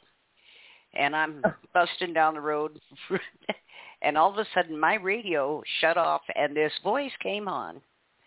And this lady called me by name, and she said, "Are you ready to install your OnStar?" And at this point, I'm trying to keep my car out of the ditch. I said, "Whoa, what is this?" But they dogged me forever and even tried to override me and install it in my car. And I knew what it was. I knew that, they can locate you in case of emergency, but they can also shut your car off and lock you in it or out of it. They can do all kinds of things. You don't want OnStar in your car. It's not there to help you. All of this stuff, this cloak and dagger, and I don't get it. I just truly don't get it. They come out with stuff like GPS, so it'll help us if you're in trouble and blah, blah, blah. And they're using it to track us. Now we've got scannable license plates so that they can track you going down the road. Why? What am I doing? I'm going to the grocery store. What do you care? Whatever they come out with that should be a benefit or some kind of help to us always has this ulterior motive, this ulterior reason or object that they're going to use it for that's detrimental to us. And I don't understand that mindset. What is wrong with you that your mind immediately goes to this? If they spend as much time actually helping people as they do harming them, we'd be living in utopia. But I don't think we are. But anyway, go ahead. No, I was going to say, when a government intends you harm, this is what they do. And they're obviously up to no good, and they want this in place before you figure out they're up to no good, because they don't want you fighting it. They don't want elections. They just want to have the elite rule forever, and they will decide who the elite are. Yes. Karen, this is something I keep telling people. They keep telling, "Oh, they're socialists. It's socialism. That's communism. That's communism. It's fascism." But when you're dealing with any of the isms, that ism is only indicating which group of elites are going to run things if they have their way. That's all it is. Because all of it is fascism. It necessarily produces a slave class. Everybody else is left in the dirt, which does communism, socialism. But fascism, the blending of corporation with government. If we were premised on keeping the church out of government, then somebody should have been watching out for these corporations. But especially the techno corporations, they're the worst. Yeah. They want to turn you into. Yes. Yeah. I'm not kidding. And yeah. And the thing is, see, in this global reset, now they're coming out with debit cards for children. This is so that they get used to using that plastic. Yes. And they don't, handle cash. And they said this would be great for managing their allowance. Who's holding the checking account on this? Who's making the deposits? And why would a kid need a debit card? I don't know any kid that's got enough money that they need to worry about having a debit card. No. But it's to train them to use the plastic and not cash. And I don't know. I think we're in for some really, really sad days, and I think what is being done to you is going to be done to whole sections of the country as they clean them out and make way for whatever it is they've got planned. And I truly believe that. They're going to use these weapons in 5G. Yeah, the smart meters. I think that thing up in oh, go ahead. I was going to say the targeted individuals, which is what a lot of us call ourselves, even though it was kind of given to us. We seem to be the beta test for controlling the population. Yes. Yeah. And look at all those people like up around Los Animas. They're in Colorado. That there's that huge, huge tower out there. And there's like 1,200 people that they said they hear voices all the time. They have hallucinations, everything else. I'm sorry? That's V2K. It's called the Voice of God weapon, and they used it in Iraq.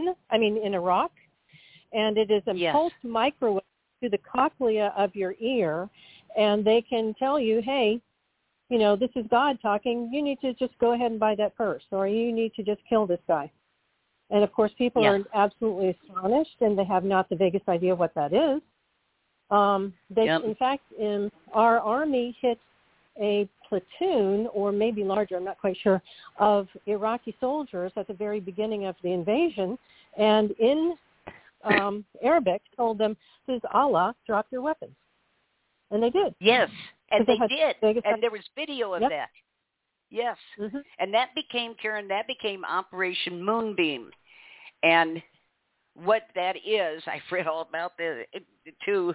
What that is when they get ready to make the final push, if there's any pushback, then they're going to make it appear that the God of your choice, like here in the States, to be Jesus, will look like he's descending from heaven and telling you, obey, that's what I want, blah, blah, blah. They tried this out on Afghani prisoners. The same thing. They thought Allah appeared in their cell. Many of them dropped over dead out of fright. But it scared the crap out of them. And there was that Army general, when they were using these hologram programs, said that in one of the Iraqi villages, they used this hologram, and he said it looked like the whole of the U.S. Army was coming down on this village. He said complete with sound and dust and everything. And he said it was so realistic. He said, I had to check myself a couple times. He said, that's how realistic. And they asked him, well, what was the result? He said, well, virtually everybody dropped dead from fright. And they say this stuff, Karen, they say it like, we squashed a bunch of bugs. I don't get it. And they don't have any more regard for us than they do for them.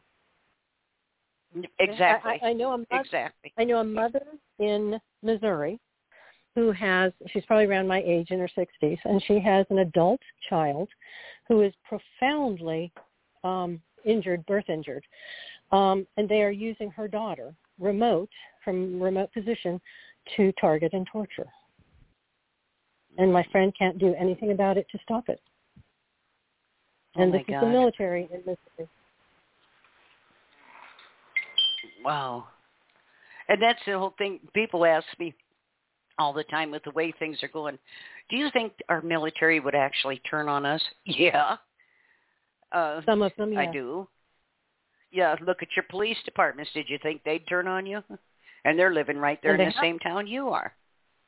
Yeah. They have, and some of them are not turning a blind eye. They're helping. Yeah. Yeah. And then, back during Bush 2, my God, that man was dumber than a box of rocks. But anyway, that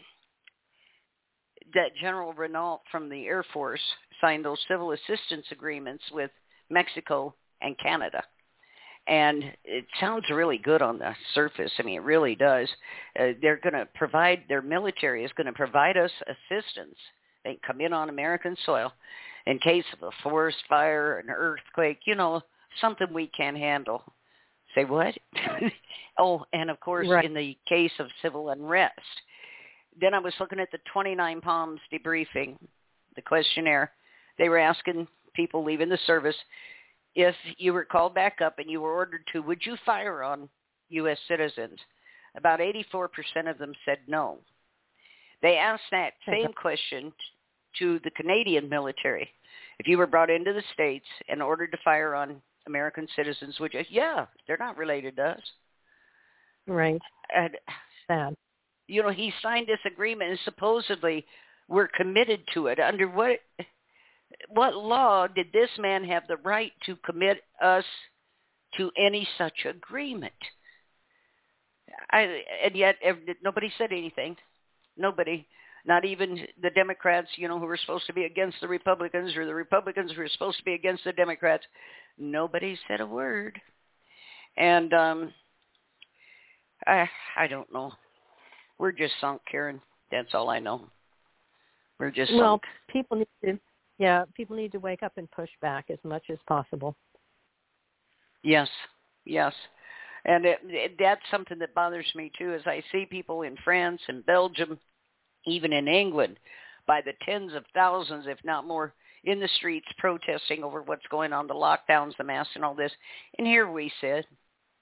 I told a friend of mine, I said, this is the most apathetic, complacent bunch I have ever seen. They're taking everything away from us. And then people like you are suffering the things they do at the hands of our own government. And there you sit. And at there you the sit. Hands at the hands of citizens who have no problem taking money to kill another citizen. Yes. No constitutional rights, no human rights, no civil rights. They don't care. They're getting gift cards, so they don't care. They're non-taxable gift cards of tax money. Oh my God, this is just disgusting. And they're showing no sign of relenting with you, right? Oh, absolutely not. You know, I have one Christmas. neighbor now who is probably in his 50s, and he will stand in his yard and act like a 5-year-old, calling out at me, saying like, "Nya, nya, nya, nya," you know, that. I mean, seriously. What? Yes. You've got to be kidding. I'm not kidding. I'm oh not my kidding. Asinine. And his excuse for doing this is what? Please tell me. Oh, he said, well, is he? You know, I said, excuse me, and he said, everybody knows you're crazy. Nah, nah, nah, nah, nah. And I said, really? Oh, and so I wrote him a letter, and I said, very professionally, I said, you apparently purport to have medical records on me, and from what you're saying, everybody knows you're crazy. There must be some kind of rumor going around. Have you basically engaged in that? Are you being paid, perhaps by my former employer, NSA, to harass me and spread rumors because of the lawsuit that I have against NSA? And I sent it to him registered. Well, he had some officials come out to his house to talk to him, and then he has not done that again. But he still hasn't hitting me with the directed energy weapons. Oh, my God. Because this is also witness intimidation level of the so-called morons who are even middle class. This is a wonderful program, and I say that sarcastically, to ferret out the sociopaths and psychopaths among us. Yeah.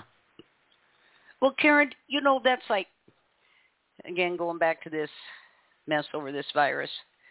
And now they're encouraging people that if you see your neighbor, you know, that if you see something, say something. And, well, I think I see a bunch of traitors, so I'm speaking up. But they're encouraging people that, and they're talking about when these crews come around to vaccinate you, if you refuse, they're going to tell all your neighbors that you're not vaccinated. Well, please do. At least they'll know I'm not infected. And but this thing of snitching, I mean, this has ballooned. People calling and reporting because kids are playing in the park alone. And what's your point? You did. And, right. I mean, people calling for the stupidest reasons. There's black people walking through their neighborhood. Oh, good Lord. I mean, this has just gone insane, and the pettiness of it. But they're training people to snitch.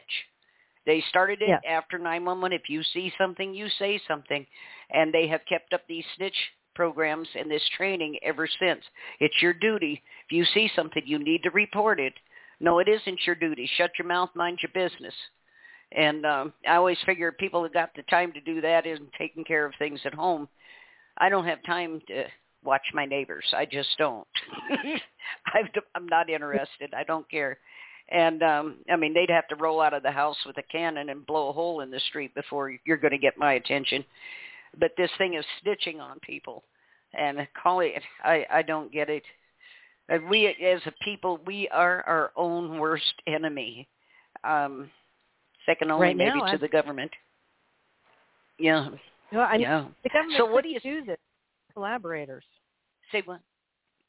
I said the government couldn't be doing this without collaborators. Exactly. If the public didn't participate. Right. Yep. Go back to these fusion centers for a minute. Was it you who told me they're all privately owned? Yes.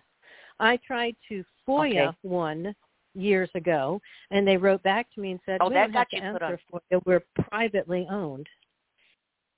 Yeah, see, now that got you put on a list. You know that if you FOIA anything, you immediately go on a suspect list. So we got your number. And but I just found that out here recently, and I FOIA'd a whole bunch of stuff.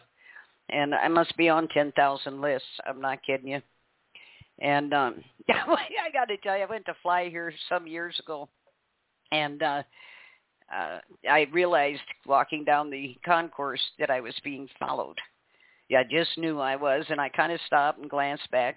There's two gentlemen who turn out to be air marshals, but they're off down a ways from me, and it's when I stopped, they stopped, and each one of them's pretending to look in a window or in a shop or something. I took off walking, they take off walking, you know the routine. And the gate I was at the end of the concourse, and it was one of those circular gates. Right across from it is like a Dunkin' Donuts place. So I go in and I sit down, and one of them sits off to my right, one sits off to my left. The one's pretending to read a newspaper, but he's watching me over the top of it. So I go over to Dunkin' Donuts, whatever that shop was, and I get 3 coffees and 3 donuts. And I came back and sat them down, each a cup of coffee and a donut. I said, now, if we're going to travel together, I said, I don't want you traveling on an empty stomach. So I said, here's you some coffee and a donut. And I said, don't sit there and not say anything. Let's talk. And the one guy just looked shocked. The other guy, absolutely, I thought he was going to blow up and kill me right there. And but they both sat right behind me on the plane. And so when we got sat down, I kind of leaned around and looked. I said, well, hi, imagine finding you here. And this guy goes, you're going to be laughing out of the other side of your mouth. And I said, well, it doesn't make any difference. I said, both sides will react. And but, yes, they do this for what? Who am I? I'm an old lady. Come on, get off it. What am I going to do? That's like, too. Well, the last time I traveled through D.C., and I had to go through the thing, and they claimed that it put yellow triangles all over my body. So they had to pat me down, and this woman squats down and comes up between my legs with the side of her hand, and I mean, she hit me hard. And it just stunned me. Before I could say anything, Karen, she did it a second time. And I finally got out. I said, what the hell do you think you're doing? She says, I have to. And I said, look, 30, 40 years ago, my vagina might have been a threat to national security, but at this age, I don't think so. And She said, "What did you say?" I said, "You heard me." And she went over and got another lady who proceeded to do the same thing, apparently. I must be far more popular than I thought. Yeah, it just, but why are we putting up with this? Why are you having to endure this? And we hear these stories from all of these whistleblowers and the crap they're being put through, their lives destroyed. I have to give you credit. You pretty well held yourself together. And I don't know that I could have behind all of this, Karen. I don't know that I could have maintained myself. I really don't know. But it upsets me to hear it. I don't know what it would be like to actually endure it. But after this show, I might find out. You never know. But anyway. I hope not. I hope not. Well, whatever happens, happens. Well, but I was going to say, you just can't sit around and worry about stuff. I can't anyway. No. And no, we're in a war, and we can't control it. We can't succumb. So whatever comes to us standing up for ourselves just comes. We have to get through it. Yeah. I was going to say, in the last few minutes that we have, I was going to give you two side stories that go with my targeting. Number one, They will try to put you in a mental institution. And number two, if they can't do that, they will try to put you in jail or prison. And that happened to me in Florida. I tried over and over and over again to educate the Leon County Sheriff's Department, which, of course, are really, really stupid people, uneducated people. But I tried to give them benefit of the doubt and explain certain things. And they end up getting an order to send me into a psychiatric, I'm not going to say hospital, but it's kind of a place where they evaluate you. And so they sent me there, and I spoke to the nurse, and I told her I was a whistleblower, and we had a nice long conversation. She set me up to see the doctor. Within 15 minutes, he said, "Get out of here. You don't belong here." And he didn't mean in a mean way. He just said, "What's wrong with you? Get out of here." So I went back and taunted the police, saying, I guess your high school education didn't quite give you the knowledge you thought you had. From the professional, he said, "There's nothing wrong with you. Go home." And so later, they had one of their civilian perps, is what we call them, who lived in back of my parents' house on the hill. He was actually hitting us with directed energy weapons for months and months, trying to kill us. And he would even come into the yard and get close to the house to see if maybe he could kill me that close, because they actually can see you with through-the-wall radar. They give these scumbags that type of technology. So he tried several times. In fact, I let the dogs out on him one time, and he jumped the fence and broke his leg. So I was very happy for that. Too bad. But anyway, but I know, I boo-hooed all night. But but he came down when he saw me.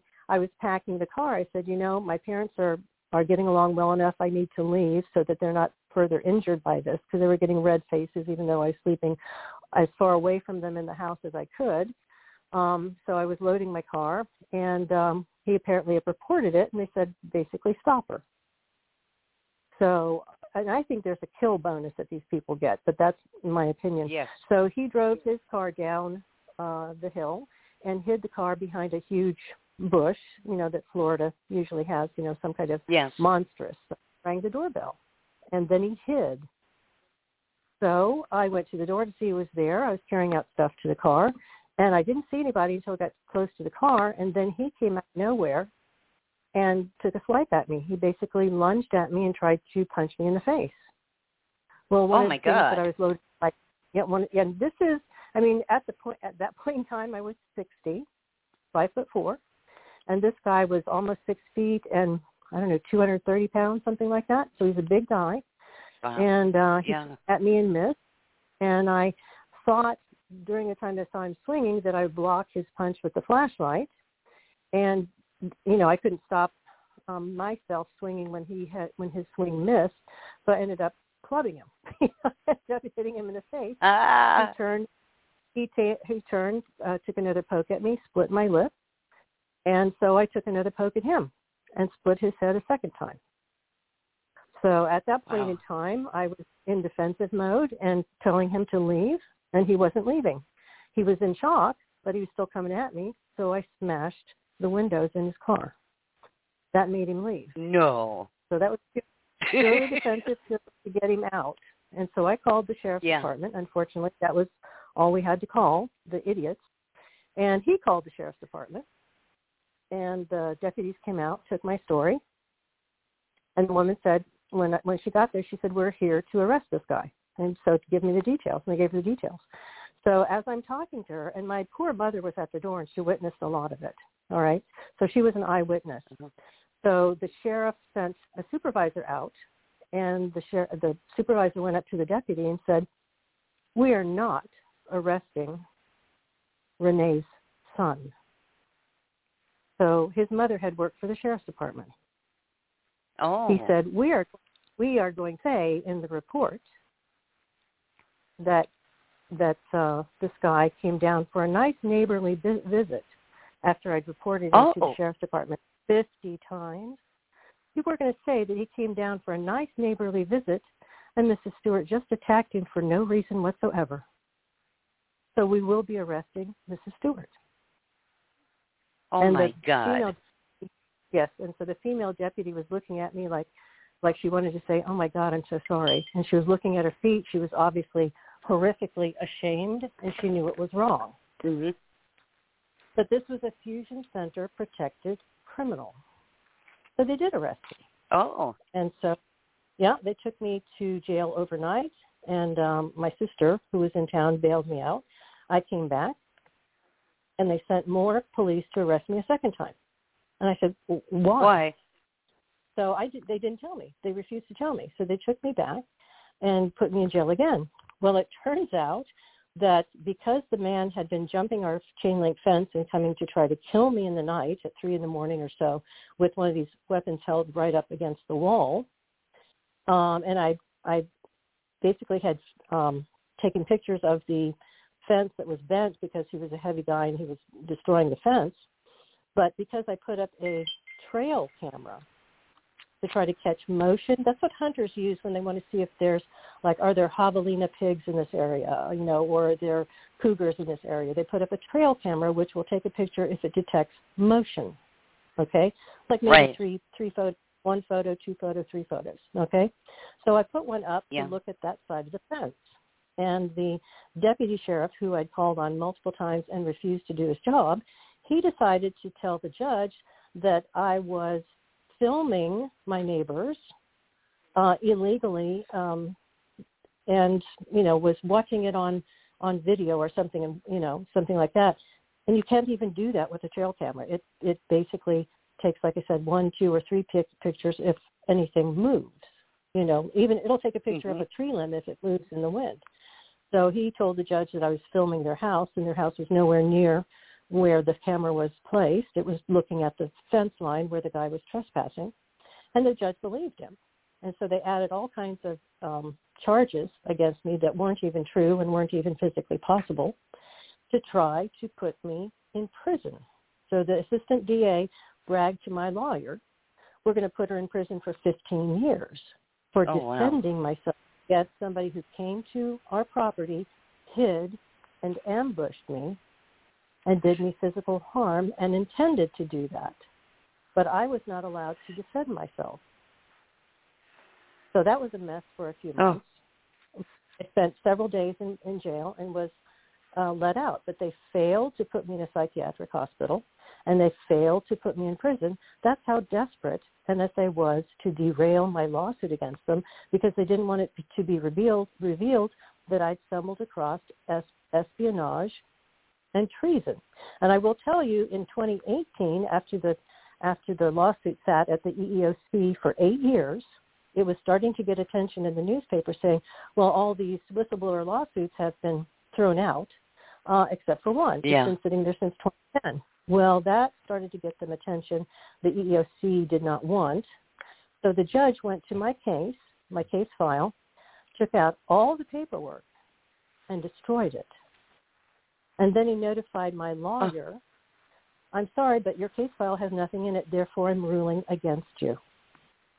And my lawyer said, I'm crazy. God. I can everything in that case file overnighted to you. We have copies of everything, and you know we had copies of everything, or it would not have been accepted and sat on the docket for 8 years.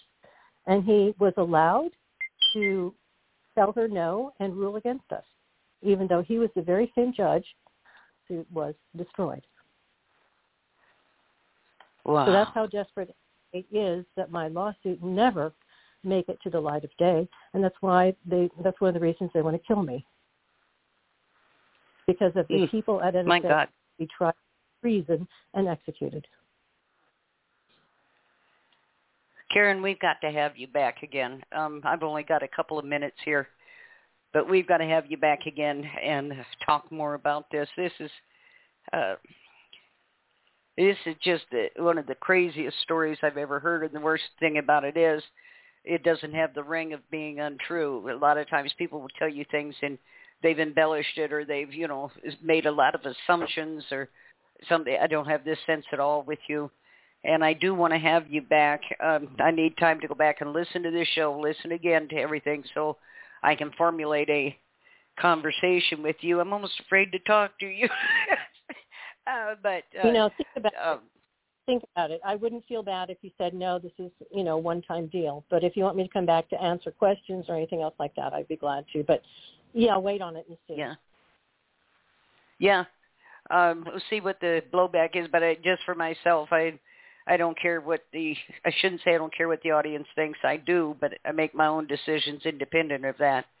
And I already know I want to have you back. I just need to listen to this again and make some notes so I know what I'm talking about and don't confuse things. I want to thank you for coming on. This has been one of the most compelling interviews I've ever done, and I'm sincerely hoping that you're safe. This is just absolutely unbelievable. Like I said, the important story is that it's being done to hundreds of thousands across the country of totally innocent people, housewives, bus drivers, teachers, nurses, anybody, everybody, ex-wives. I mean, that's not a reason to kill someone. I'm sorry, but it's not. Yeah. Oh, my Lord. Okay. Well, I truly want to thank you for being here. This took a lot of guts to come on and talk about this, considering what you have been through for the last 10 years, and we will be revisiting this. You can all take that to the bank. I want to thank everybody who did tune in tonight. Oh, go ahead, Karen. I'm sorry. No, I'm just saying I thank you very much for having me on, and I'll end it at that. Oh.